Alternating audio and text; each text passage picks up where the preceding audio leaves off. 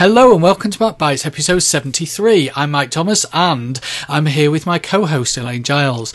And in this episode, a vice, a 4-inch nail and a pair of rubber gloves, but more of that later. Indeed, start as you mean to go on. Yes, first of all, we heard from Gav Richardson, who admitted he thinks he's brought shame on his entire household by finding the fish and tips site for Mac Bytes. We'll probably need a good old-fashioned file and tidy now. Definitely. Oh, I had many, many happy hours reading their site. Brilliant. And Gav also confirmed which apps he used that he needs Windows for. We mentioned that last episode, I think it was. We were curious, weren't we? Well, Tag and Rename for audio files, which was one of your favourites, wasn't it? Absolutely love that app. There is nothing equivalent on Mac. Sadly. He actually says no app works as well on a Mac. Easy CDDA extractor. I think I used that one, but it was probably a while ago. And Word, Excel and Access. I don't really use Word, Excel and Access. No PowerPoint. PowerPoint, on occasions. Well, and now, of course, I've got the Mac version for my sins. But no, I don't use Access. I kind of pensioned that off. But yes, that's what I do actually have those three in my VM as well. Well, I did say it would be music related, so I was sort of right, apart from the Word, Excel and Access. True, indeed. I'll let you off then. My word, you were right. OK, we also heard from James of Woodpad fame, who had what I can only describe as the kindest, most generous offer of the week, don't you think? Yeah, remind me what that was. Well, having listened to the show and heard all about Fish and Tips, he assures us that he can offer the same service with a vice, a 4-inch nail, and some rubber gloves, which he kindly offered publicly on Twitter. Minster, however, you've let us down there, came back and said, hey, I'm not having anything pierced, even if it's free. I mean, how ungrateful can you get? There is such a kind offer there. Mind you, do you know, James never said it was free. It could be a new sideline for you. Very true. Anyway, I would say enough with Fish and Tips, but no, we heard from Carrie with a K as well. Now I say Carrie with a K because we also have Carrie with a C, spelt totally differently. But Carrie with a K says, guys, how do you do it? I didn't think the Fish and Tips saga could get any funnier. But power tools, LOL. Must thank you for the fantastic advice about accessing Outlook PSTs on a Mac too. I've several of those. I dare not even think about how to access them on my Mac. But since the show, I've tried PST Bridge on your recommendation, and it's fantastic. Looking forward to the next show. And herewith is the next show. Yes, and continuing the theme of PSTs, Alistair contacted us and said, very interesting, have you considered converting the PSTs to mail and then opening an extra Gmail account and uploading them to that? It would keep the separation and make searching stellar. Do you know, I had heard of that, but I had problems trying to transfer mail from one account to another. I think what I was trying to do was send it on, and I think Alistair's just given me a bit of an idea there of how I could do it without actually doing that. So I think I might just try that one. Yeah, I hadn't thought of doing that, but it's a great idea, like you say, and not only will it keep the separation, but all the mail will be in one place rather than being spread across multiple PSTs, and it'll also be accessible from anywhere in a browser, so it would actually be handy for me for work if I, for some reason, want to go and look at a mail in a PST from 10 years ago. Yeah, well, yeah, you might do that, I guess. Yeah. I don't treat my mail like that, so I haven't actually looked at it. But he's quite right when he says that it would make the searching stellar, because I do have a desktop mail client, obviously, but I do find that the Google website's far faster for searching anyway. So a lot of the time, if I do need to search for a mail in my main account, I will go to the website rather than use a desktop client anyway. So yes, I can see that might work rather well. I've got an automated backup system going on, which I'll talk about in a future show. So similar to that, but I've not done it where I was bulk uploading. I'm liking that idea. Oh, I can see a nice summer holiday job there, can't you? I know how to live. You do, yes. Dan Atkinson also came back to me on Twitter and said that he thought it was very interesting as well, but would it work on 10-year-old Outlook? Now, it should work on any version of Outlook for Windows, because they all support PSTs as far as I'm aware. Yes, it was the 2003 version that I think I set it up on. And it was really because it just does get very, very slow. It gets bogged down when the PST gets quite large, and there is a maximum size limit on a PST as well.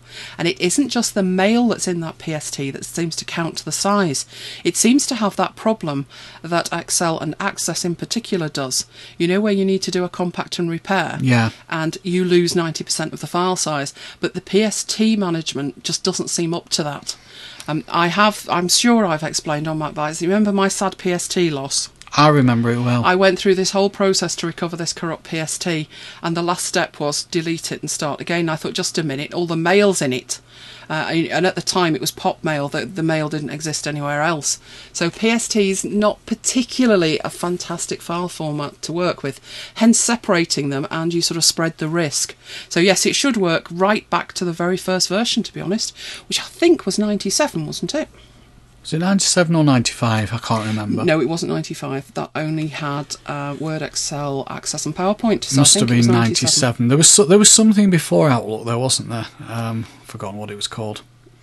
I don't think I used it. Scheduler. Was it Microsoft Scheduler? Oh, you must be kidding. That was a calendar thing, wasn't Was it? it? I can't remember. Gold star for any listener who can tell us what it was anyway.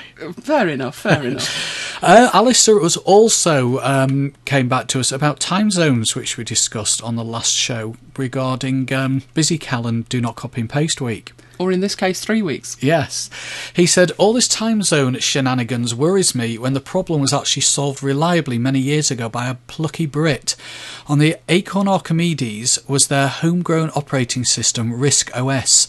Every timestamp in this OS was stored and transmitted as UTC, which is that universal? Yes, it is. Same as GMT. Yeah, it's the kind of stake in the ground, isn't it? It is. Only when the user entered or displayed a time was the local time zone employed. So if in New Zealand I entered 1740, Friday, March the 22nd, it would automatically be stored as 440, Friday, March the 22nd UTC. When you read that in the UK, it would automatically apply the GMT conversion and show, well, the same time because UTC equals GMT on that date. When entering times in non-local time zones, you just specify the time zone and it thinks locally to that zone, always in the context of the date entered and whether local daylight saving is in force.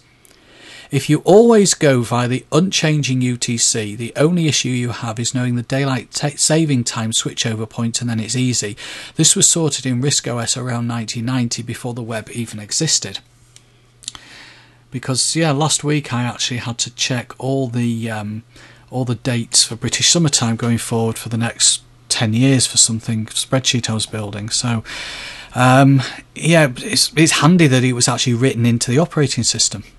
It's the way to go. I can't understand why people struggle so much myself, because I think when you've got, in our case, we have whole ranges of webinars and meetings, so I don't struggle with time zones, and to me they're really simple. You just always go back to UTC, but other people I think are trying to convert Pacific time to mid-European time, and they're not taking it back through UTC, and then it does become more complicated. But as Alistair said, there really is no need for it. It's not complicated. It's just the implementation is different seemingly in every piece of software I look at, and that seems to then lead to things breaking, which is where we're at with BusyCal. Yeah, he finishes with a question as well, which I think this is a question for you. There's really no such thing as Pacific time to a computer. What happens in BusyCal if you specify Pacific Daylight Time? If that doesn't work as it should, then can you fool it with Pacific Standard Time, even though that's actually invalid after the switchover? Sadly not, no. How it works, or how my implementation works, when you choose, I actually find it a little bit difficult in, I think it's iCal. iCal does it, or Calendar as it now is, with a map, which presupposes that you know on a world map where the time zone actually is, and it's quite a small window. BusyCal does it differently. It's a drop-down list, and it lists every time zone. The thing is, when the US switched to summertime, the only options that were available were daylight saving time. So you couldn't go back and choose another one anyway. So no, I couldn't go back and choose standard time. It just wasn't listed. That dialog box seems to be populated with it seems to know when the time changes have occurred, and that is the only option that is available. I tested it just before we came on air, and it's still doing it. So instead of changing the relative time, it's still changing the original time. So I'm thinking BusyCal must populate its locations with the knowledge it's now summertime, and there is no option to go back to that level of granularity. I would much prefer to, if everybody called their meeting times in UTC and just had their calendar showing it to them in local time, no one would have a problem. But people don't like to do that. I get 1 million emails a week saying, what time is that in, fill in the blank. And then I'm online looking for their time zone. It's a horrible, horrible, horrible thing. Maybe one day we'll get it all sorted out. But we're not there yet, and neither's BusyCal, unfortunately. But thank you very much for that, Alistair. That's exactly how it should be done, I think. Yes. And we also heard from Derek, who says, I've just caught up with MacBite 72, brilliant as usual, and heard your request for Windows 8 menus, which you've probably sorted by now. But apparently, if you hover your mouse in any of the 4 corners, additional hidden menus appear, which allow you to define your own settings and set your own preferences. Hope this helps. I've tried that, and it was like playing whack-a-mole. Yes, you could say that. I inadvertently found a solution, but I did try what Derek's suggesting there. I did find it very difficult. It's the equivalent of hot corners, isn't it? And I think, is it just the right-hand side, or is it every corner? Let's have a look. I couldn't get it working effectively or consistently, no matter what I did. But you are supposed to sort of move the mouse up, but you have to do it quite slowly. It's actually not right in the corner either. No, it's not. And there's no indication of precisely where it is there? No, until your mouse pointer changes to a hand. I'm doing it now, and it is, as you say, it's like whack-a-mole. You just have to move that mouse far too slow for my liking to actually get it to change, and then realise that means something. It's not obvious. Nothing actually appears until you hold it steady. Ooh, what have I done? You see, you're in Windows in the middle of a MacBite. It's not going to end well. Top right and top left. I thought it was top right, bottom right, but never mind. Anyway, I've inadvertently found a different solution, thankfully. Totally inadvertently. I was trying to access Launch Bar, which I have mapped to Command and Space, and Launch Bar did nothing. But I got taken back with alarming rapidity to the Metro interface, which we're not supposed to be calling the Metro interface anymore, are we? The tiley thing. The tiley bit, yes. The tiley bit. It's the command key. Command key equals the Windows key. And apparently, if you tap that, you get taken back to the tiley bit. So I'm using the command key at the moment for that. But I did try the bit Derek's talking about. It does give you more options. It actually pops up as a semi-transparent menu on your right-hand side. And from there, you can navigate through Windows 8. But to be honest, it's horrible, isn't it? It's like... I watched a George Clooney film a long time ago. What was that thing called? From Dusk Till Dawn. Oh yes, From Dusk Till Dawn. It felt much longer. It started off, I had no idea what this film was about. It started off as a standard thriller type film, and then sort of in the middle it changed. It completely morphed into this bizarre zombie-like thing. And I always said to you, it's like a Frankenstein film. It reaches a point in the middle where it just totally changes. And Windows 8's like that. You've got 2 interfaces fighting there. The keys aren't the same, the navigation isn't the same. Some apps work in both environments, some work in one and not the other.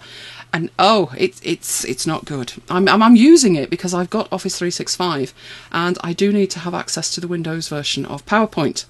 That's probably the only app I'm actually using. But so I do use it for that. But no, my first thing, as soon as I log in, it's like, get me back to the desktop and run the app and be done with it. There was a webinar this week and it did make me smile. You know, we were saying how lost we were in Windows in our VMs. Yeah. Somebody asked the question during this webinar, and it was a Microsoft webinar, how can I have something run on Startup? There used to be a Startup group. Now, we'd mentioned that, didn't we, that there was a Start menu folder, and if you organised your own Start menu, you could order them, you could put apps in different folders, you had complete control. I couldn't find anything similar. And the guy doing the webinar said, oh yes, there's a startup folder, all you need to do is put it in that. And this guy is an educational consultant for Microsoft. And he then proceeded to take 15 minutes to try and find this folder and failed miserably and said he'd contact her later. Which is fantastic. So yes, the educational guru at Microsoft could not find said folder. So it made me feel much, much better about it all. Anyway, that's enough for Windows. Let's do away with it. We'll have MacBiters crying about Windows. We mentioned the sad demise of something Googlish. No surprise there then. And I mentioned NetNewsWire and said that I really liked it in the day, but then they went to version 2 and they wanted to charge you twice and I was having none of it. I got pointed towards a blog post which gave me the information that NetNewsWire has been purchased from the original owner, which I believe was Newsgater? Newsgater, I think. Newsgater, and has been bought by Black Pixel. Now, they've admitted they've not done too much with it yet, but they've got grand plans for it. Now, if you're not aware, Black Pixel also bought an application called Kaleidoscope. And what that does, it's a bit of a dev tool. It is a comparisons piece of software. You can open multiple files in it, like text files or HTML files, and you can run comparisons on them. It will show you where the differences are. So in a similar way to Delta Walker, very similar app to Delta Walker. And they bought that one as well, and they worked long and hard on it, and they've just released a new version, and it's very, very nice. So possibly light on the horizon with NetNewsWire. If they give it as much TLC as they've given Kaleidoscope, it may be an option. But again, I'm not sure about the prices when you've already paid for it once and there's no upgrades and all the rest of it. But it's good to know that it's not completely dead yet. There may be life in it yet. We don't know. Anyway, on to Chat Bytes. I mentioned last time concept videos and how they affect your mind. Do you remember? I remember, yeah. And what I was saying was, no news from Apple for seemingly quite a few months. It's been a long time since we did a Mac Bytes Live. We've had no events from Apple. And I was saying that they're sort of spoiled, one with the rumours completely do my head in, but also these concept videos that are absolutely gorgeous. The thing with the concept videos is people make like 3D mock-ups, and they're making the concept videos with their skill in an application that can do that. The thing is, the things they build that are to die for, you probably couldn't build them in reality. You know, they're wafer thin. With special glass and whatever that just doesn't exist. And the thing is, when you've seen enough of these concept videos, they kind of cloud your mind when the new phone comes out. You think, oh, it's not as nice as that concept, is it? And this week, I think I've seen about 3 or 4, all to do with what iOS 7 could be. And I've looked at them and I've drooled and I thought, yes, but sadly it probably won't look anything like that. So have you had a look at that? I had a quick look at it before. Yeah, it does look very nice, but like you say, time will tell what it will look like for real. I thought it looked a bit Androidish myself. It's a bit like when people are talking about the phone and saying that an Android phone is too big or a Windows phone is too big. If you think about putting the iPhone interface on it, it probably would be. You know, you've got the thumb swipe that people struggle with. But when you actually look at the interface of a Windows phone with the huge tiles on it, you don't have to be quite as precise. So I think the size of the device might actually be assisted by the interface. You know, especially in Android where you can set the interface up however you want. I think the size of the device may be offset by the fact that the interface is sort of made to work with it. Whereas with an iPhone, if you just made that, whatever size they are these days, about 5.5 inches, aren't they? Something like that. You know, you immediately think, oh, well, I'd have, instead of 4 icons across, I'd have 5, and then I can't reach them. So I'm not getting drawn on rumours, but the concepts are making me drool, so I'm going to stop watching them. I would really like to be surprised by something fantastic. So I'm not going to watch them anymore. But I will put a link in so you can watch them and you can drool as well. I thought that was very kind of me. Let's all suffer together when the real thing comes out and it's nothing like. Oh, well. So, yes, Google. Yeah, no, it's all right. They've not killed anything. They've given birth of Google. Yes, Google Keep. Which we decided they could keep to themselves, but it got better than that. Oh, yes. Did you actually look at Google Keep? No. I did. I got my Nexus out and I downloaded it, you know, as you do. I opened it and I looked at it and I thought, interesting. So I think I added a couple of notes to it. It's not Evernote. It's nowhere near Evernote. What concerns me is that, you know, Google will keep, if you'll pardon the pun, at it until it is a viable alternative to Evernote, probably free, you know what Google do. And then when they've killed Evernote, they'll kill Google Keep. You heard it here first. The one thing it did have, and I will never understand why Evernote doesn't have this, is that you can change the background colour of the note. I wanted that in Evernote since I don't know when. My logic with wanting it is, you know when you put something in Evernote and it's literally just a quick note and you intend to throw it away? Yeah. So a phone number that you've got to ring somebody back or something like that. I just want those to be yellow, like Post-it notes.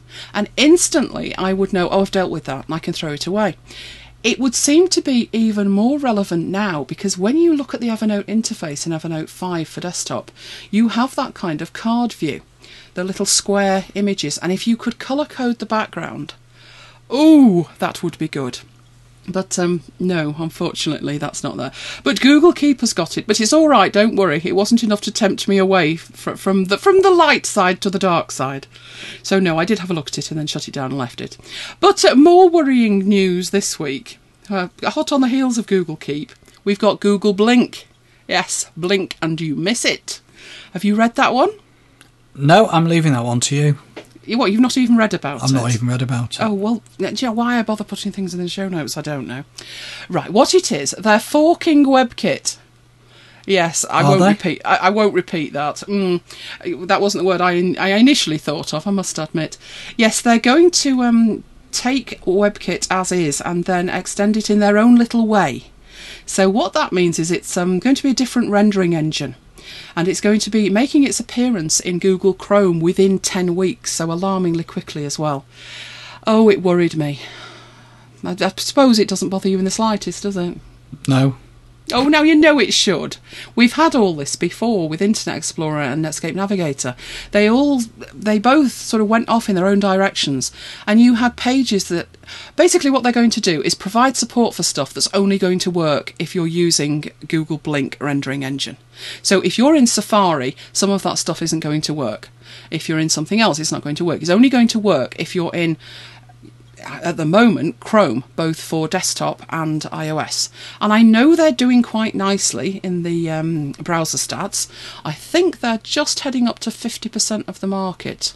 I did look last week for a presentation. And they're doing very nicely, but that doesn't mean that they should hare off in their own direction and start extending it in a unique way, I don't think. No, what about standards? Exactly. I lived through this before, and it was horrible when at the time I was doing web design as well, extensively. And trying to get something to work in all the browsers was horrible. And they're just doing it again. That's a case of, what did ever happen to Do No Evil? What are Google like for banging on about standards? Yes, what they say and what they do. So, I'm hoping this one will be terminated with due alacrity, as Google do. But yes, 10 weeks and it'll be here. I mean, I'm sure it'll be great at first and then it'll be sad. It'll be sad. But anyway, talking of Keep and the Note service, there was a very nice update to SpringPad. Now, you used to use that, didn't you? I wouldn't say I used to use it. I reviewed it once for MacBytes, so I played with it. Do you want to ruin that review right now rather than send anybody back to it? Let's just say you now use Evernote. Exactly. I reviewed it for MacBytes a long time ago, but as everyone knows, I can't get my teeth around it again. No surprise there, then. I'm an Evernote lover. Yes, so am I. I did like the look of SpringPad. Wasn't it Mac Jim who tempted you over to it? I think it was Mac Jim. I think it was, you know. Yeah. Well, they've done an update. They're now up to 4.0, SpringPad 4.0, and it looks like a mashup of Pinterest and Evernote into a Notes app. Looks really nice, to be honest, but I don't know whether it's got... I think for me, I'd rather have like a list of notes where I can sort by fields and stuff rather than try and do the whole thing visually. But it does look incredibly nice, and they are still going. So might be one to have a look at, especially if you're into Pinterest and you like the look of it. Yeah, it's gone very social, hasn't it? Yes, I did watch the video on their site, and it's gone very, very social. I looked at SpringPad and I looked at Keep on the Nexus, and they do look similar. There's a definite similarity in look there, which Evernote doesn't really have. For me, I didn't want Evernote to go down that route. That's what I'm saying. If you've got notes and the way the interfaces work in Keep and SpringPad, some of the notes seem to be physically larger than the others in the interface, you know, if they've got an image attached to them. Whereas if you think about Evernote, each note is equal in importance unless you do something with it. So if you tag it as important, but physically when you look at it, it's not saying, oh, I think this one's more important than that one, because I wouldn't want a Notes app to do that. There is a feature on the premium version of Evernote, you probably won't have seen it, which is, oh, what's that thing called? Something Notes. Related Notes. So in Evernote, if you have got the premium account or you're on a trial of the premium account, if you scroll down to the bottom of a note, you will see a little elephant's head and some text underneath that says related notes. And it gives you 3 related notes, notes that it thinks are related to the note you have selected. So, for instance, I'm looking at something I'm going to be talking about later in the show, and what it's found that it thinks are related, it's spot on. So that is actually useful. Sometimes it's not that accurate, but that is actually useful. But it's optional. Whereas what you've got with Keep and SpringPad seems to be that's the interface. So no, I'm sticking with Evernote. But nice to see it's still going though, because you need the competition, don't you? Otherwise Definitely. you end up in a Google situation. Definitely. And you do not want to be in a Google situation. No. Talking of Google, I've got a complaint. Another one. Yes, another one. There was an update to Google Plus a couple of weeks back now, and you could put a different header in. So they decided they were changing the size of the header pretty much on Google Plus, which wasn't a problem. I went in and I had a look and I thought, okay, fair enough, I'll go find an image for that. But round avatars. I mean, seriously, round avatars. My avatar looks horrendous. The words are missing. My avatar is red, as most people know. It's red with a white star in the middle, and it says Semper Fi. Not no more. Good. No, not anymore. Empathy. Yes, not good. So I thought, well, that's okay. I'll look at it and I'll make it smaller. So I had a good old fiddle around with the avatar. No, nothing worked. So I thought, right, I know what I'll do.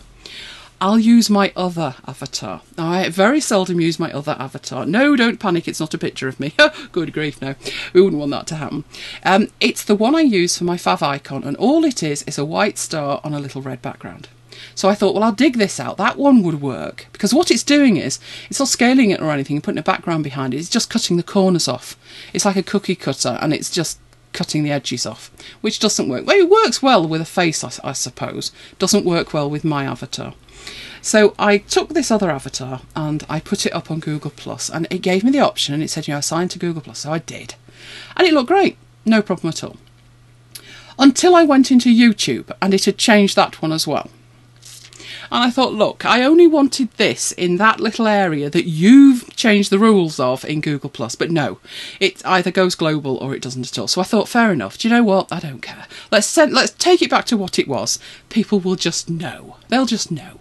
And they'll look at it and think Google are insane if you go in these round avatars. So I changed it back, and it was fine on Google+.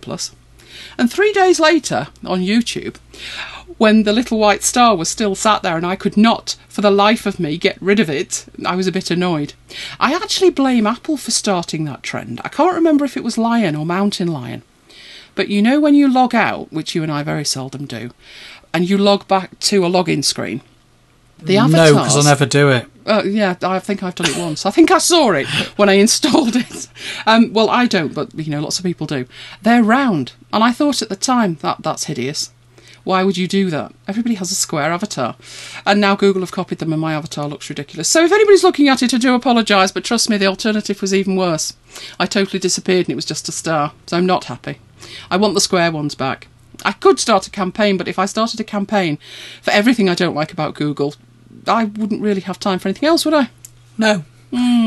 Anyway, you want to talk about prices, money. I do want to talk about prices, yeah. I read a piece this week about the price of apps in the iOS store and what people are prepared to pay. And according to this piece, of the top 20 best-selling iPhone apps, 15 of them cost $1. The priciest one costs $7. And the average price of the top 100 paid apps in the App Store is... Any guesses? I know, because I can see it. But I'll let you tell everybody. Yeah, it's less than $2. It seems that most people consider $3 for an app to be expensive and $10 to be exorbitant. So It's ridiculous. yeah, It reminds me of the Tweetbot. In one of our slight hiatuses before Christmas, Tweetbot came out for desktop. I think it was about £12.99 in pounds. I think Something it was, like I can't that. It was remember. somewhere between sort of £12 and £14. And, you know, it's an app that I have open all day, every day. And you make a decision whether you want it or not. And I didn't think it was exorbitant. I thought it was the top end of what people would probably pay for a Twitter client, but not that expensive that I was horrified by it. But a lot of people were absolutely horrified by the price. So I started pricing everything in Tweetbots. And trust me, it takes a lot of Tweetbots to buy Creative Suite. But we better not mention Creative Suite, because that would raise the average price by about 5,000%. Yes, let's not go there. But I was having a think as to why people are reluctant to pay. Well, some people are reluctant to pay for apps, full stop, and some people are reluctant to pay for large amounts for apps. And as I say, I came up with a few reasons. One is there seems to be so many free apps out there. There's become a "why should I pay" culture.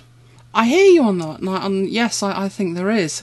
But you make 2 points there. There are so many free apps out there. Well, there are.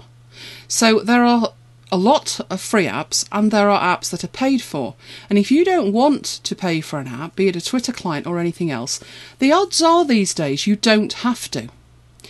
What bugs me is when people who clearly don't want to pay and tell me vehemently that, you know, it should be free. And I actually have seen that written so many times on reviews, this should be free. Don't tell me that I shouldn't pay. It's my choice to pay. It's your choice not to. But Exactly. they seem to not want to pay. So fine, you'll get one of the free apps then. And the odds are that free app isn't going to have all the features or all the support or all the niceties that the paid one does. That's why one's charged for and the other one isn't. But they seem to want, you know, the best app but not to pay for it. And it doesn't work like that. No, you get what you pay for at the end of the day, as with anything. Absolutely. Another thing I thought about was that if you compare it to a fully featured desktop app, and I think that's what a lot of people do, the perception is that there are fewer features. And I don't think that's necessarily true. I mean, you just take a traditional desktop app and it, Excel for argument's sake, and you compare that to a spreadsheet on iOS, and you are going to get a lot less features. But there are other things that, that's not necessarily true. Something like, and you probably know this better than me, something like OmniFocus or OmniPlan. I was actually thinking OmniFocus, but you're right with OmniPlan as well. OmniFocus on iPad, no, they don't, let's say they don't undercharge for their apps, don't the Omni Group?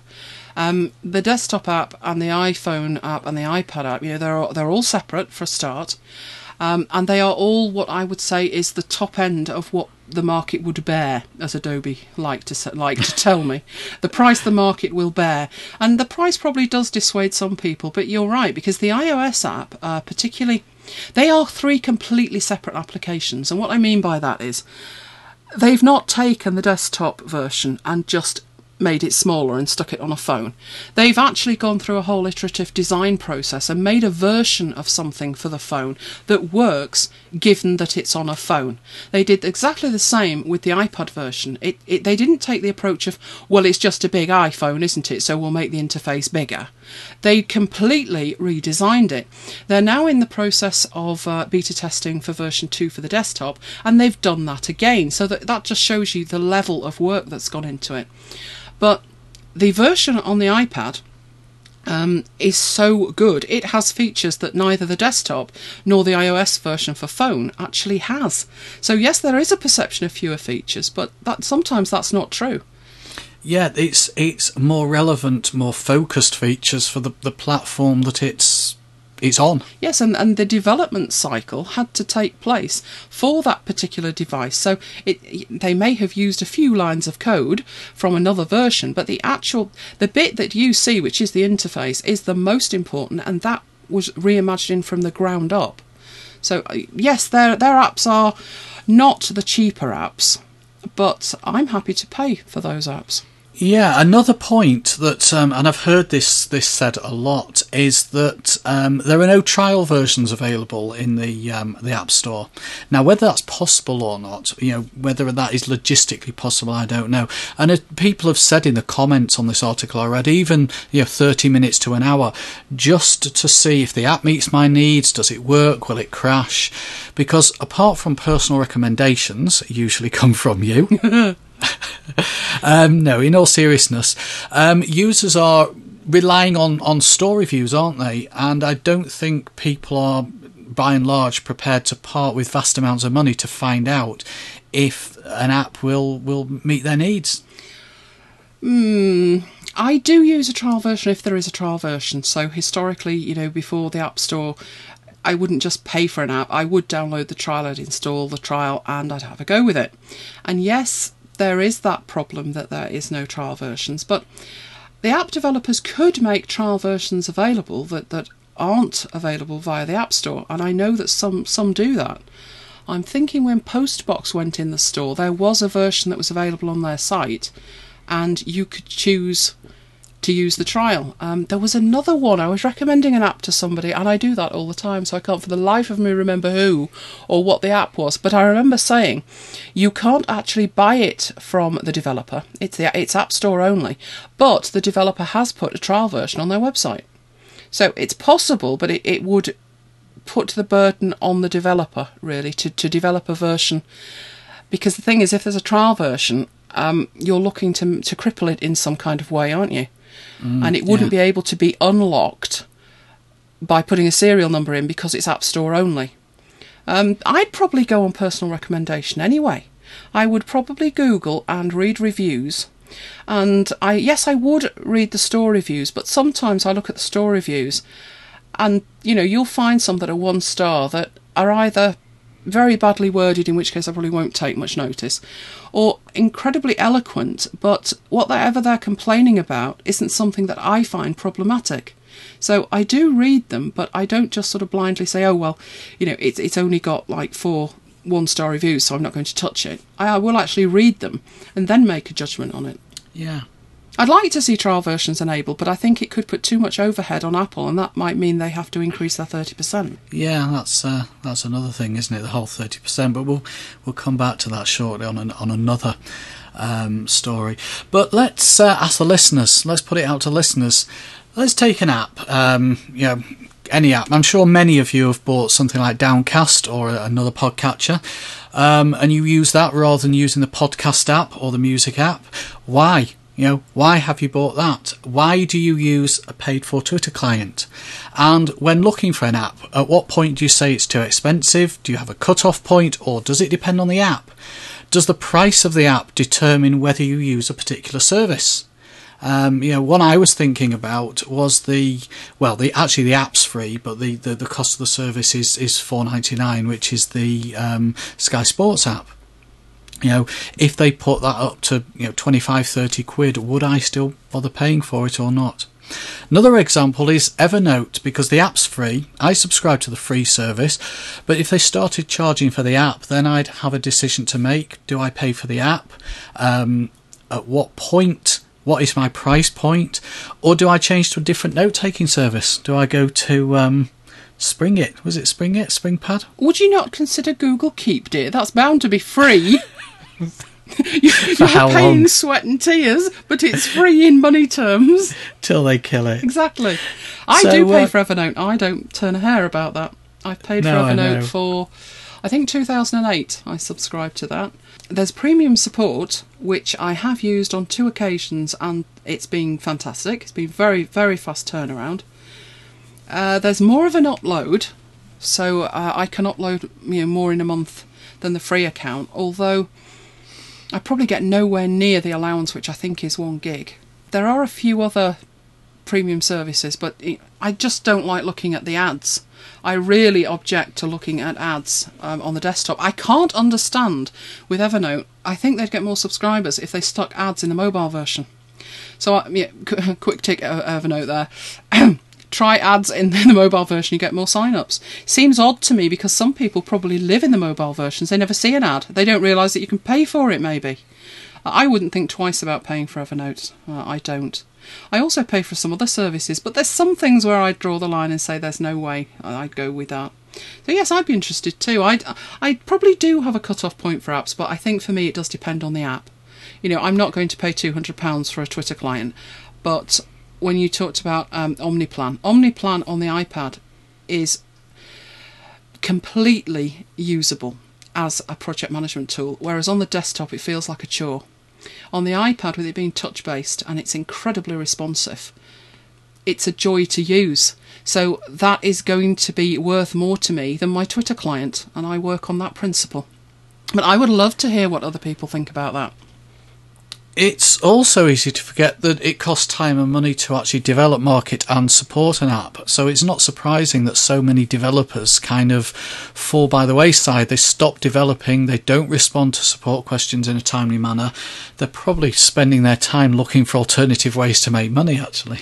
Yes, I mean, we've mentioned it before, I think, that I tried SkyDrive a few years ago and it was not a good experience.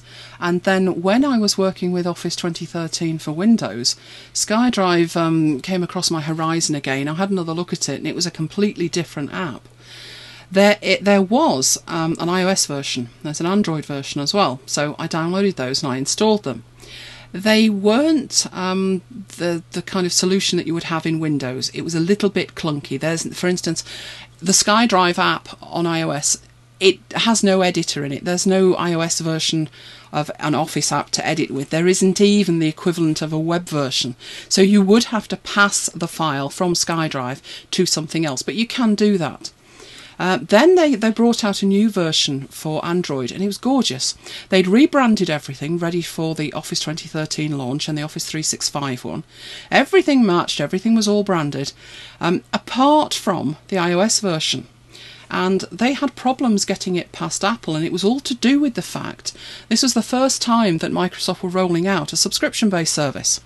And just as other subscription-based services have found, this 30% rule applies to the subscriptions within the app as well as the app. Now, the app itself is free, so there's no 30% involved. But it's finally come into the store, but you're looking at a delay of 5 months. It's a big update. And what they've had to do is they have left the feature in there that you can subscribe. But instead of being able to subscribe to the service directly from the app, you have to tap and then it will take you out to a browser and you do it through the browser, and that's the only way they've been able to get it in.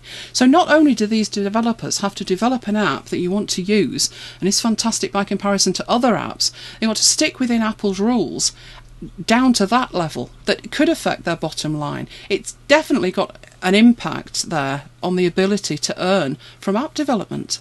You have to think not only in terms of how much your audience will pay, but you have to think about how you're going to collect that, and there's Apple's 30% to consider, and beyond that, how you're going to monetize the app. In relation to that, I noticed this a while ago and I thought, I'm not covering this on MacBites because Flash is such a dirty word, as is Adobe.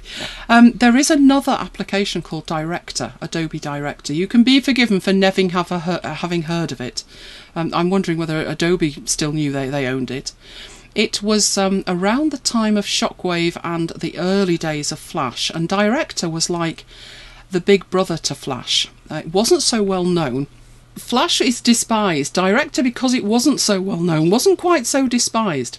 So if you think about what Adobe need to do, Adobe need to find a way to leverage their existing technology for developers to develop and put stuff in the iOS App Store. That's what they need to do for their developers. So there was no way they could do much more with Flash because it does have such a bad reputation. Director had been around for a while, but it had really fallen into disuse. Even user groups that were there to support it have sort of been abandoned because it just had not been updated, and there was no news on it ever being updated. And then, surprisingly, it just appeared, I think it was just before Christmas, and a new version of Director appeared, completely out of the blue. So they totally resurrected this platform. Because Director, well, it's not Flash, is it? So you're thinking, well, it's not Flash, I'll have a look at it. So it was quite a shock to the community. What I found even more shocking was what they decided to do with it. So what you do with Director, think Flash, think Big Brother to Flash. Better than Flash, but very similar in terms of technology. They have built in the option that you can build, and usually, to be honest, it's games. You build your game in Director, and then you press a button and it uploads it to the iOS App Store. So there is a publishing element to this. And then they brought out the license, and they sort of gently suggested this licensing thing. Not only with your app, because you are going through the App Store in the standard way, so you need an Apple developer account, and Apple will take 30% from that. What Adobe was suggesting was that when you had your app and you had put it in the store, if you then earned over $20,000 from that app, they required that you paid them 10% of your earnings over $20,000, which came as even more of a shock to the community. I was quite shocked by that, because I thought, well, what's it for? You're not taking anything on earnings under 20,000, so why are you doing it over, other than to cream money off the top? Which maybe Adobe think is what Apple are doing. But the thing is, Apple are actually providing the entire platform for you to sell your app. They're collecting the money, they're passing it on to you, they're doing something. The thing with this is, that made it even worse. So there's a 10% tax on anything you make over $20,000. It wasn't exactly legally binding. There was nothing in place to ensure that you paid it. It was based on an honours system. Yes, just think about that. You were supposed to tell them that you had earned over $20,000 and request that they take the money from you. Sounds like the tax system in Greece. You're not wrong there, Siri. The other thing that was completely shocking with this was that Director 12 is not a free app. It is a complete development environment, and it costs £980. So think about that. The developer is expected to pay £980 for the development environment, and then charge a price for their app, bearing in mind that Apple will want 30% of that, and should it be successful, Adobe want 10% of it, on top of the £980 for Director. Needless to say, it didn't go down very well. And now Adobe have scrapped that 10% thing, so they will be changing their licensing and removing the obligation to, honour bound, hand over 10%. And when I say scrapped, I'm thinking it's just got the same effect as developers actually ignoring it, which, call me cynical, I think they just might have been doing. So, development's not all a bed of roses, is it?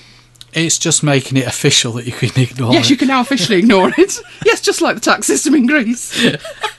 And another thing that sort of came into my mind about this was if a developer does do really well and something gets well known and it becomes popular, it'll probably get bought by one of the big boys and either subsumed into their ecosystem, or in the case of Google, just killed. Sunsetted. Yes. Yahoo had just bought Sumly.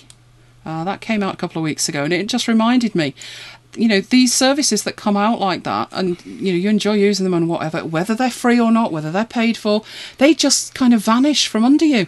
And you know, no developer is going to turn down a huge deal, I wouldn't expect. And when you think about the process that they have to go through and the things they have to think about, I don't suppose you can blame them, can you? They could, No. because if Yahoo in this case don't buy them, they'll buy a competitor. So I think that's all quite sad, to be honest. And no, I didn't buy Director 12, you'll be pleased to hear. Okay, so we look forward to hearing your views on what we've just been talking about. But let's move on to the app review, shall we? Yes, I've got an app review. I've got an app that I've been using for only just a little over a week, and I absolutely adore it. It's changed your life. Yes, it's one of those apps. Lots of apps change my life, don't they? And then I summarily lose them and move on to the next one. No, I've used a launcher since I got my first Mac. I actually sort of sat down with it, and yes, I saw the dock and thought, oh, this is how you run apps. And then when you installed apps and they didn't put an icon on the dock, I was lost. So I did play around with the dock for a while, not for long, don't like it. And my first launcher was Quicksilver. Yes, do you remember that? I remember Quicksilver. I really liked Quicksilver. I really did.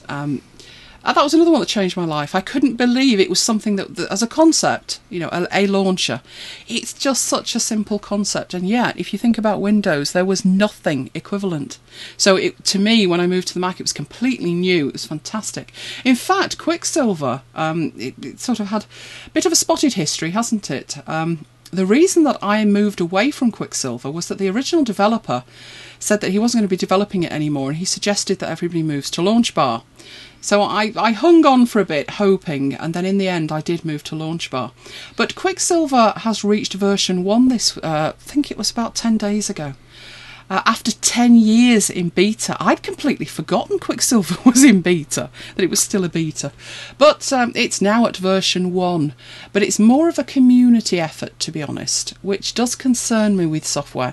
You're back to having forks of applications that, one version heads off in one direction, one heads off in the other. Knowing me, I'd want features from both versions. So that does concern me, to be honest. LaunchBar had the benefit for me that it was a paid-for application, so the developer was making a living from it. He needs to develop it. And I moved to LaunchBar probably, I was trying to remember when, I think it was around the time, it must have been Leopard and Snow Leopard. I think it was Leopard that broke virtually everything, didn't it? Do you remember the horror that was installing Leopard and nothing worked? Yeah. It was around that time, so it wasn't long after that I switched to LaunchBar. I don't rely on LaunchBar for everything that I do with a keyboard. I do supplement LaunchBar with a whole range of other applications. So I've got various applications to create global keyboard shortcuts. I've got plugins that I've created. I've got services running. I actually do find a launcher incredibly important. Now, I don't suppose you found it as important at the beginning, did you? No, I do use LaunchBar. Why? Because I follow your lead, your recommendations. Do you mean dictate? Yes. Right, fair enough. But it's not actually just using it to launch applications, is it? No, I use the calculator that's built in. I use the clipboard manager that's built in. But I did use other calculator apps and other clipboard manager apps before LaunchBar, so the fact that those were there, I use them. I just really need a quick way to launch apps. That's how I started, and I must admit I didn't extend Quicksilver in any way at all. I literally just used it to run applications. I very seldom even... There was a feature in Quicksilver where you could get your contacts and send emails to them. I didn't even bother with that. I literally just used it as a launcher. When I went to LaunchBar, I did then extend that and start trying to do more with it. I think I have a rather odd requirement, which is... I deliver a lot of live online training, and I have a need to do things without the audience having to suffer a plethora of mouse movements and clicks to see me doing it. So things like opening applications, opening specific folders. A lot of the time I have slides on the screen, and although with a lot of webinar applications you can upload the slides, you have horrendous problems. It doesn't support transitions, it doesn't support animations, the fonts change, the colours change, it's horrible. So I do everything live, which freaks out a lot of presenters. So my slides are live on my system, and I have a need to get from full screen slides that are covering 2 monitors to an application without the audience seeing me click here, click there, move the slides out of the way. I'm sure a lot of the audience have been to some kind of online conference, and most of the time you sit there and you're dizzy watching the presenter move things, and I don't like that. I want it to be completely seamless. Things like annotating slides as well, which Keynote can't do. And it's almost as much about hiding what I'm doing. So if you think about, you wouldn't want in a live training situation to have your address book open or your calendar open or your email open. So sometimes it's as much about hiding things as well. So I started using LaunchBar more and more, and I was extending it with scripts, and I was writing applications as well to do specific things. So I think I do use it more than you, and I probably use it in a very different way than you. I pass files to it and all kinds of stuff. Now, when I reminded you about that, you said, oh, I'd forgotten that. Yeah, it's like you say, there's loads of shortcuts in there. There's the double tap the function button, which allows you to, if you've got a file selected, opens the file in something specific.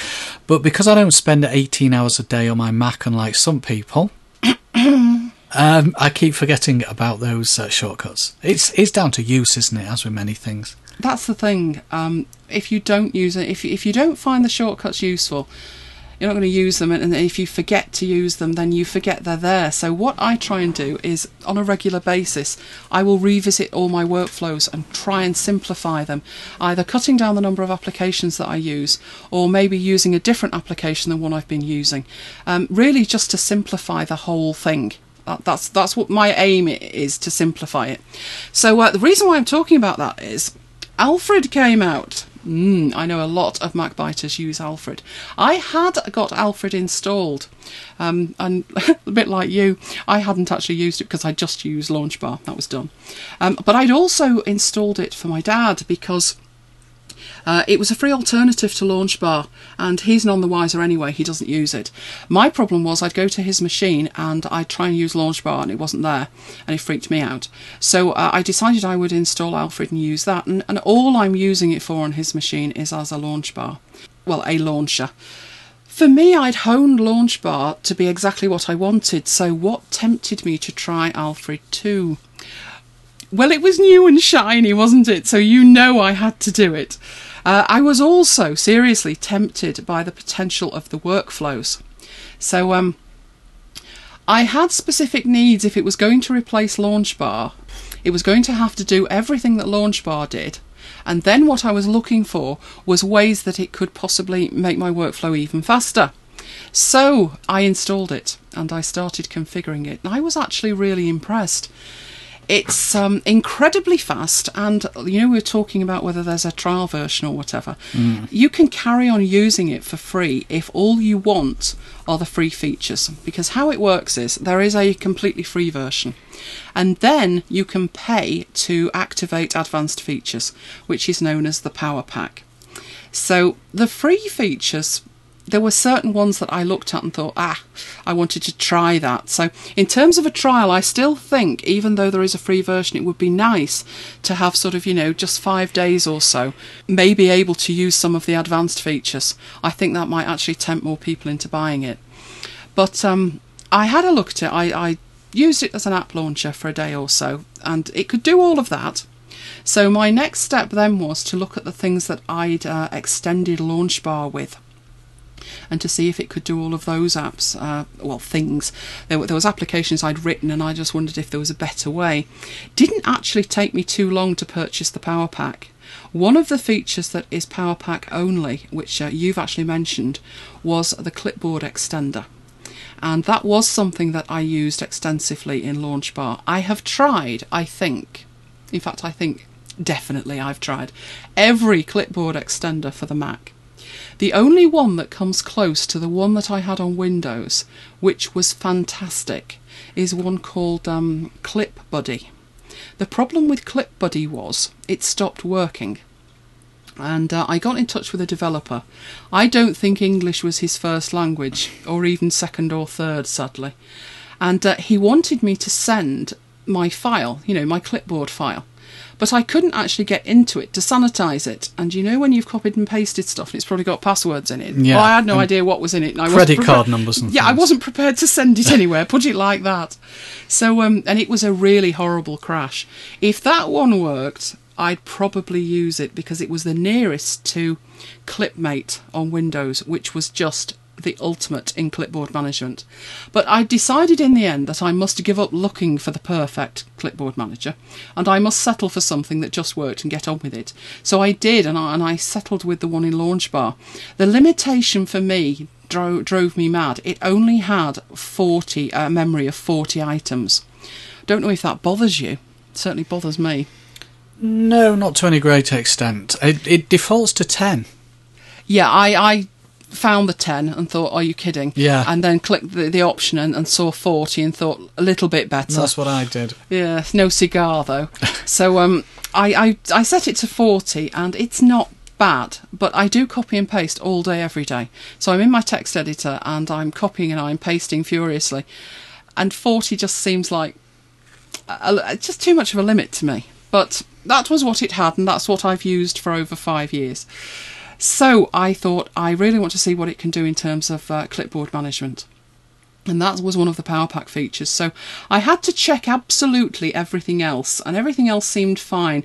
The calculator is, I think, better than in Launchbar. You can go back and you can edit the calculations that you've put in. So you literally just activate Alfred.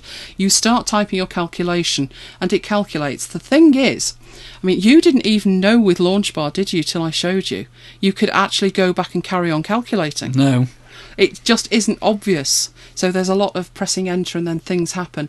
But Alfred leaves the calculation field on the screen for you, and you can use your standard navigation keys to go backwards and forwards and actually edit that calculation. So that side of it was fantastic.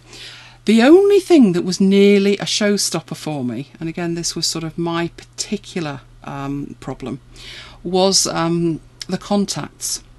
So I was at this point where I was thinking, okay, I've got a potential showstopper, but I can't make my mind up till I see what the clipboard can do. So I thought, oh, I'll go for it. And I got a license for it, and I activated the clipboard side of things. It does tell you that it can keep a clipboard for, I think it's a day a week or 3 months, something like that. So I thought, now that sounds more like it. Although apparently it can sort of fill up the buffer somewhat. Anyway, I turned it to 3 months, and it's not slowed down yet, so I'm really happy with that. That was great, which only left me with the one problem.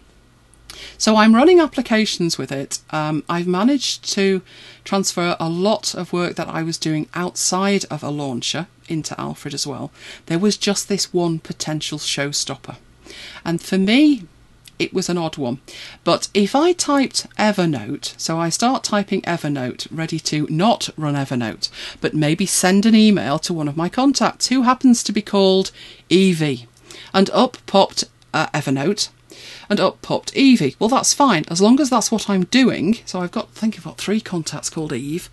So that's fine as long as that's what I'm doing. My problem was, in a webinar, I wouldn't want to be doing that, but I may want to run Evernote. So as I start typing Evernote, all my contacts called Eve appear on the screen, and I can't have that. Data protection, I cannot have that. And I couldn't find a way to turn it off. There is a way to turn it off, I just totally missed it. So that was my problem, I couldn't find a way to turn it off. What I actually wanted was a feature that Launchbar has, which is you go in and you put a tick in the box that says show via submenu only. And then what happens is, unless you actually type in the name of the contact, you have to type contact first. And then all your contacts appear. And as you start typing a name, it filters your contacts. So unless I deliberately wanted my contacts to appear, they never would. And I was quite safe using it. But as I say, I couldn't get Alfred to replicate that to do the same. So I decided I would contact the developer. So I wrote an email. This was, I think it was about 1:30 on a Saturday night, Sunday morning. And I put in the details of what my requirements actually were, and I said, I know these are weird, but I cannot have the names appearing on the screen. Anyway, I got a reply from the developer, I think it was before 8 o'clock on the Sunday morning, which I thought was incredibly impressive. He confirmed that yes, you can do that. You don't have to have the contacts showing at all. So that is what I've elected to do at the moment. But he did say he thought it was a fantastic idea, despite my weird requirements, to have them available from, in effect, a submenu, and that no, Alfred can't do that at the moment. But he's added it as a feature request for the next subversion. So not the next big version, just the next iteration that comes out hopefully soon. So I've disabled it for the moment, but hopefully it is going to be back, and I thought that level of customer service is fantastic. That's why I pay a developer. I don't expect it all for free. Yes. See that then? See what I did there? Yeah, it's good that, isn't it? So what do I do with Alfred, and why is it so fabulous? Well, it is a launcher, and it is by far the fastest way to launch applications. As soon as I say that, people say to me, well, I use the dock. If you use the dock and it works for you, carry on using the dock. I'm pleased for you. Other people say, oh, Spotlight can do that. Why would I pay for anything extra? Spotlight doesn't do a bad job, and I'm sure on machines that I didn't have a launcher on, I have used Spotlight. And I think between Quicksilver and Launchbar, I think I tried using Spotlight, and it works best on machines that aren't attached to any other machines. So no mount points, not even on a network really. So on my MacBook Air when I'm out, I'm sure Spotlight would do great. When I'm in, I'm connected to, anywhere between 10 to 20 external drives and mount points, even FTP and all sorts. And Spotlight doesn't cope well. It just doesn't cope well at all. So that's why I use a launcher. I also, as everybody knows, I do not use the dock. The dock is hidden, don't know where it is. Don't care where it is, don't use it. So that's why I use a launcher. But like I've said, Alfred's more than a launcher. It's actually like a whole little productivity suite in itself. So I've got shortcuts to run applications. I am using it as my clipboard extender, which gives me not only actually a history of my clipboard, which I don't leave things there for days. It's just, well, I do, if I could. But I don't store stuff there. What I do with it is, when I'm copying and pasting, it means I can copy and paste 3 or 4 things, and then I can access my clipboard history. Not only can I see a list of it, but there's a filter at the top, and as soon as I start typing, it filters out and only shows me the elements that I have at some point copied that match my search criteria, which is just a huge time saver. I do use the calculator in it, like you were saying, so I use that as well. But the real power of Alfred is the fact that it has something called workflows. And workflows are like a visual way. You create them visually by dragging and dropping elements, and then you put information behind them. And what they are in essence is a macro. So if you've ever created a macro in any application ever, then that's really what you've got in Alfred.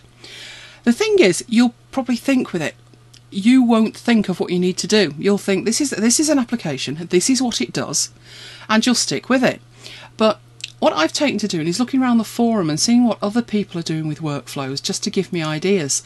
There were some fantastic ones already there, and they kind of inspired me to write some of my own as well. So in no particular order, one of the things that I've downloaded is a workflow called Favourites.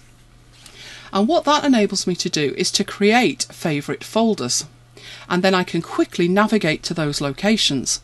So I'm not creating them where I have to create them and then it's a real chore to go and change them.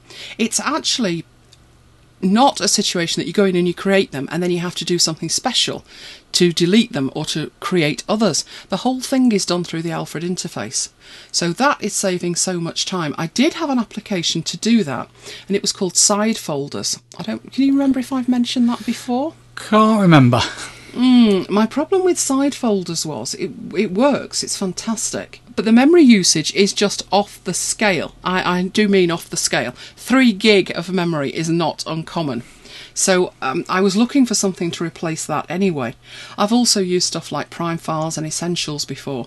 So this Favourites feature just lets me navigate very quickly to files. Alfred also lets you search your file system.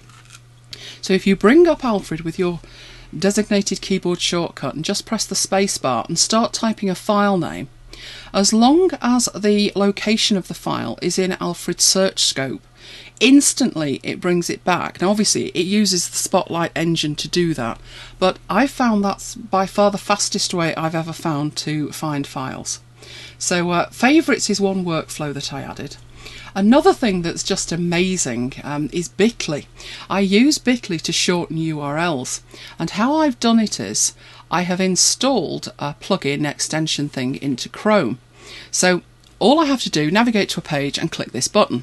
And I'm sure I have mentioned this before. They annoy me. Again, it's one of these services that won't let me pay, so I can't complain. What they did was they changed how it all worked, and there's some options where I could say to it, don't show me a dialogue, don't show me the interface, just shorten and then copy the URL to my clipboard.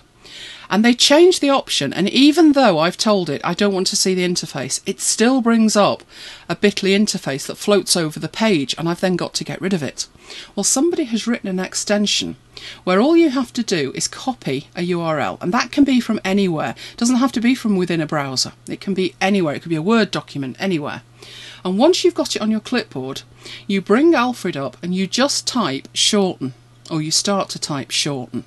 And as soon as Alfred realises what you're trying to do, and you can see that, it lists shorten as the top option, you tap enter and you're done. It shortens it, puts it on the clipboard, and you can paste it wherever you like.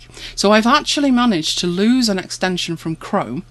Also gave me the ability that was then universal. So it doesn't matter what application I'm in, I can shorten with no interface at all. Alfred takes care of it all.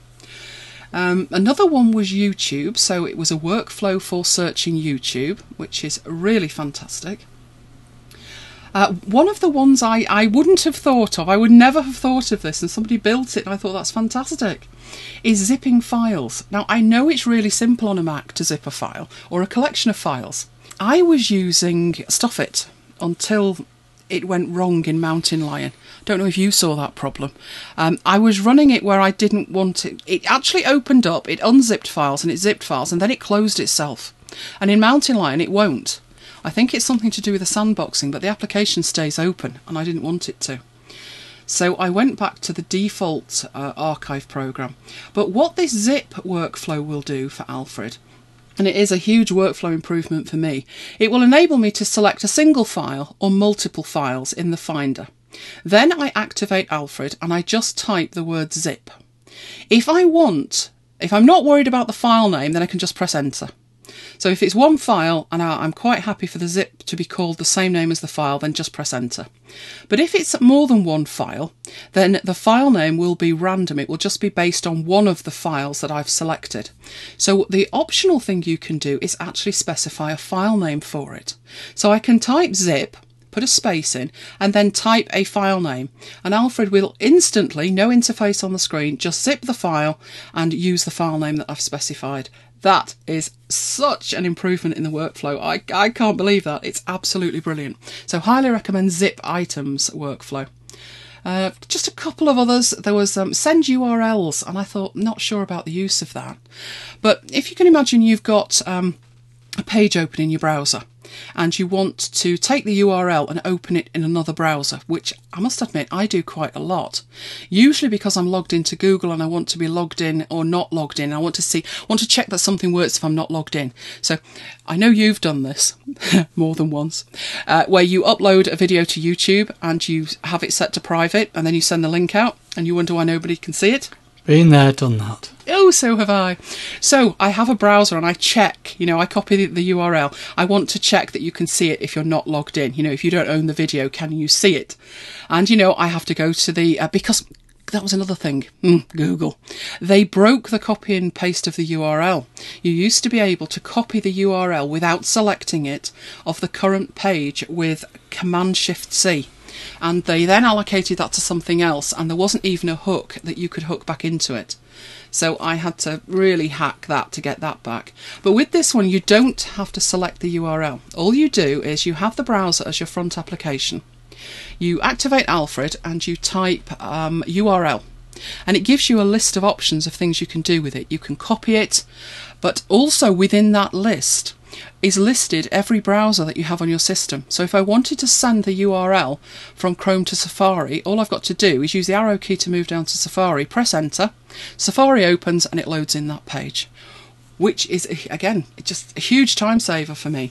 The big thing with that was not having to copy the link first. So it works the same way if you want to take a URL from a browser and do something else with it, in terms of maybe copying it into a Word document or wherever. And you can do that without actually selecting it, just by using this Alfred workflow. So that's another great one. Again, something that I don't think I would have thought of. I would have thought it was good enough to be able to run my FTP client, which is Transmit, just by typing Transmit into Alfred. But somebody has made a workflow where I can actually type FTP. Now, I can choose what that word is, but they've set it to FTP. And then put a space in, and then type the name of my favourite. So if I'm uploading something to MacBytes, all I've got to do is activate Alfred and type FTP MacBytes, and it will open Transmit and it will actually connect to MacBytes. So all within a couple of seconds, I look up and I'm connected and I'm good to go. So that is one for Transmit. There was some talk on the forum of other people saying, oh, this is fantastic, can you make it for, and then, fill in the blank with your FTP client. It controls iTunes out of the box, but not Spotify. So somebody else has written a workflow to enable Alfred to control Spotify. So that's there as well. And all of these workflows are completely free. There is a fantastic community of workflow creators built up, which is where you've got the best of both worlds. You've got an app that is a commercial app, so the developer is being paid to develop it, but you've also got this community element where the community are adding value to the application as well, which is something, to be honest, I've not seen with Launchbar. Now, I must admit, I don't go bothering the Launchbar website a huge lot, but I've searched when I need it to do something, and I've not found that an element of community that's quite like the Alfred community. The ones that I built for myself, there's a couple of others. There was one to toggle I wrote one to toggle hidden files, which is something I have to do quite frequently, and that is, again, just a huge time saver. I know you can do it with a terminal line, and I know you can make stuff to do it, and you're supposed to be able to unhide the library if you hold keys down, but I've not found anything that's just, really simple. So all I have to do is create this, it's a workflow, I install this workflow, and I can toggle those hidden files on and off. And another one I found that's really useful is uploading to Cloud App. All I have to do is have a file selected in the Finder, activate Alfred, type Cloud, and it uploads it to Cloud App. So I no longer have to have the app open and drag and drop to it. It just uploads it. Some of the stuff that I made myself, so workflows that I've written, I had a need to paste as plain text, and I must have done that in 5 different ways. But this one I think is a keeper. So I have, I would Control and C to copy, Control and V to paste, but if I want to paste as plain text, I have a dedicated key to do that. I've got some that are a bit odd, they're webinar related, and they toggle applications on and off with no interface showing at all. So I can create shortcut keys that either activate applications or run scripts or do all those sort of things. I've created some custom searches, so I can just type MB and type a word in and it will search the MacBite site. So if I'm looking for, did I talk about Koi Pond, and if I did, when? We all know I talked about Koi Pond. I can do that straight from my desktop. Done that with EP guides as well, which you probably don't use too much, but do you remember the Dr. Quinn saga? Don't remind me. Oh yes, 188 episodes of Dr. Quinn, none of them labelled, numbered or anything else. So I spend quite a lot of time in EpGuide looking for stuff, so I've made a search for that one as well. And access to my Dropbox quickly as well, so I've probably only just touched the surface of what I can probably do with workflows, and I'm absolutely loving Alfred. It's probably added... Best productivity app I've added to my workflow in years, so I'm happy to highly recommend that. Of course, my first task is to get Mike to use it. What do you think of my chances? I think I'll try it. Ooh. I think you've convinced me in the last 20 minutes. Yeah, but I know what you'll do. You'll install it, won't you, and you'll put it on a different shortcut key. No. Than Launchbar. No. And then you'll forget to use it, won't you? No. Then what are you going to do?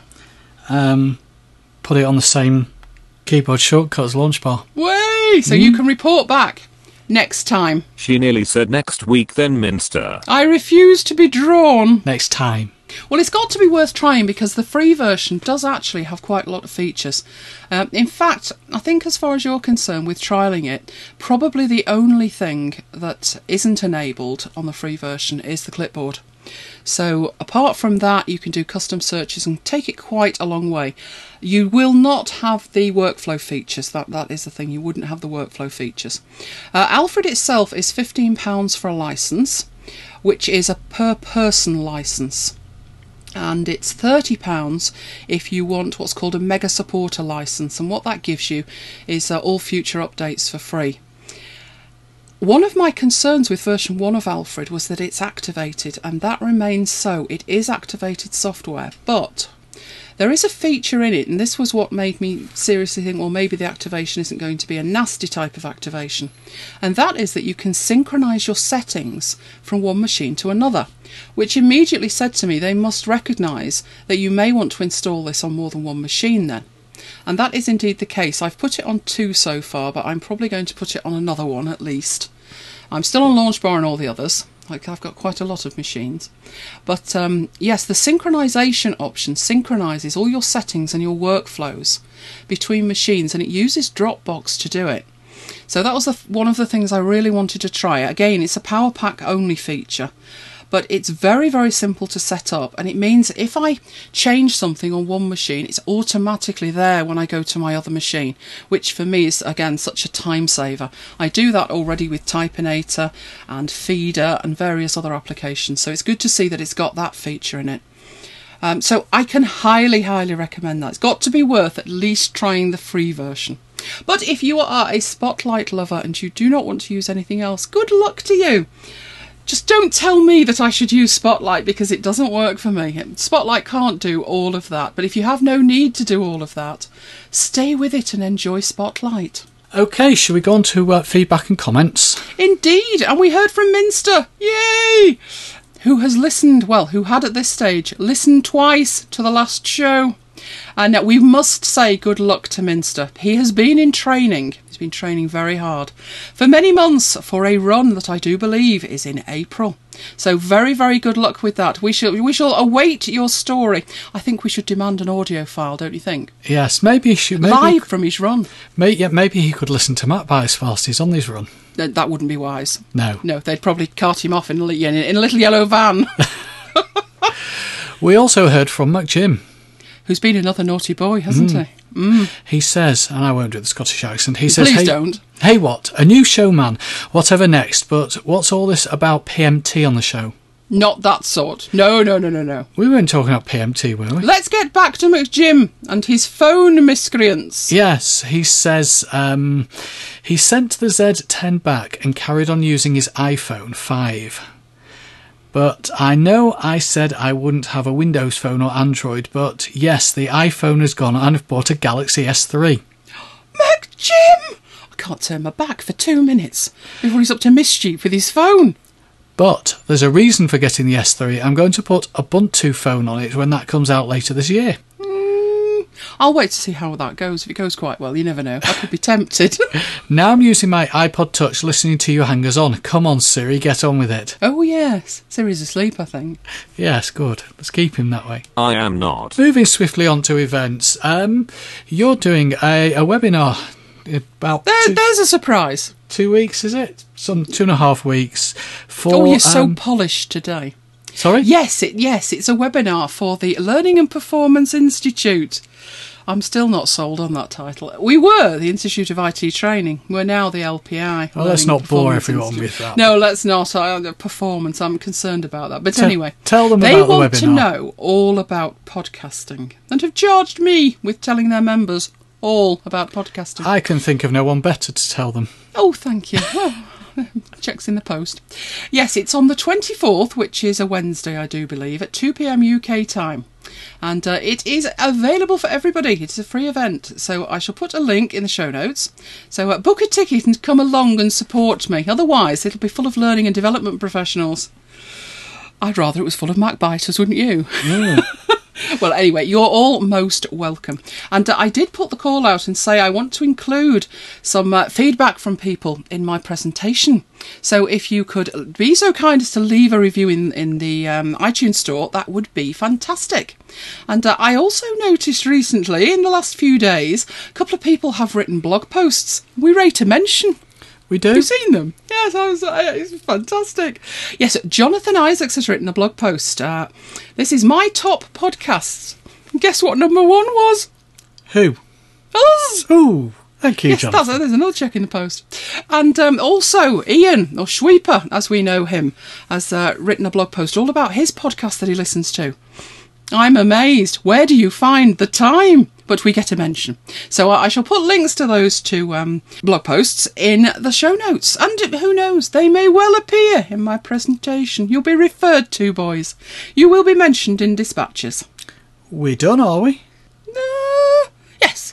Okay, well, As always, we'd love to hear from you. So send us your questions, your comments, your queries by email to macbitesuk@gmail.com. Use the contact form on the website or send us an audio file. Not had one of those for a while, have we? No, but we'll extract one from somebody at some point. Okay.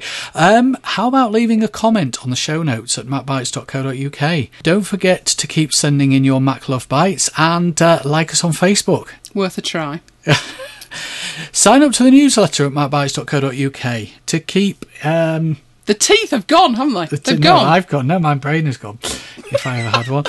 Yes, to keep abreast of everything that's going on at MacBites. And follow us on Twitter at MacBites. You've done it again! Oh, yes! Sorry, carry on. What was that?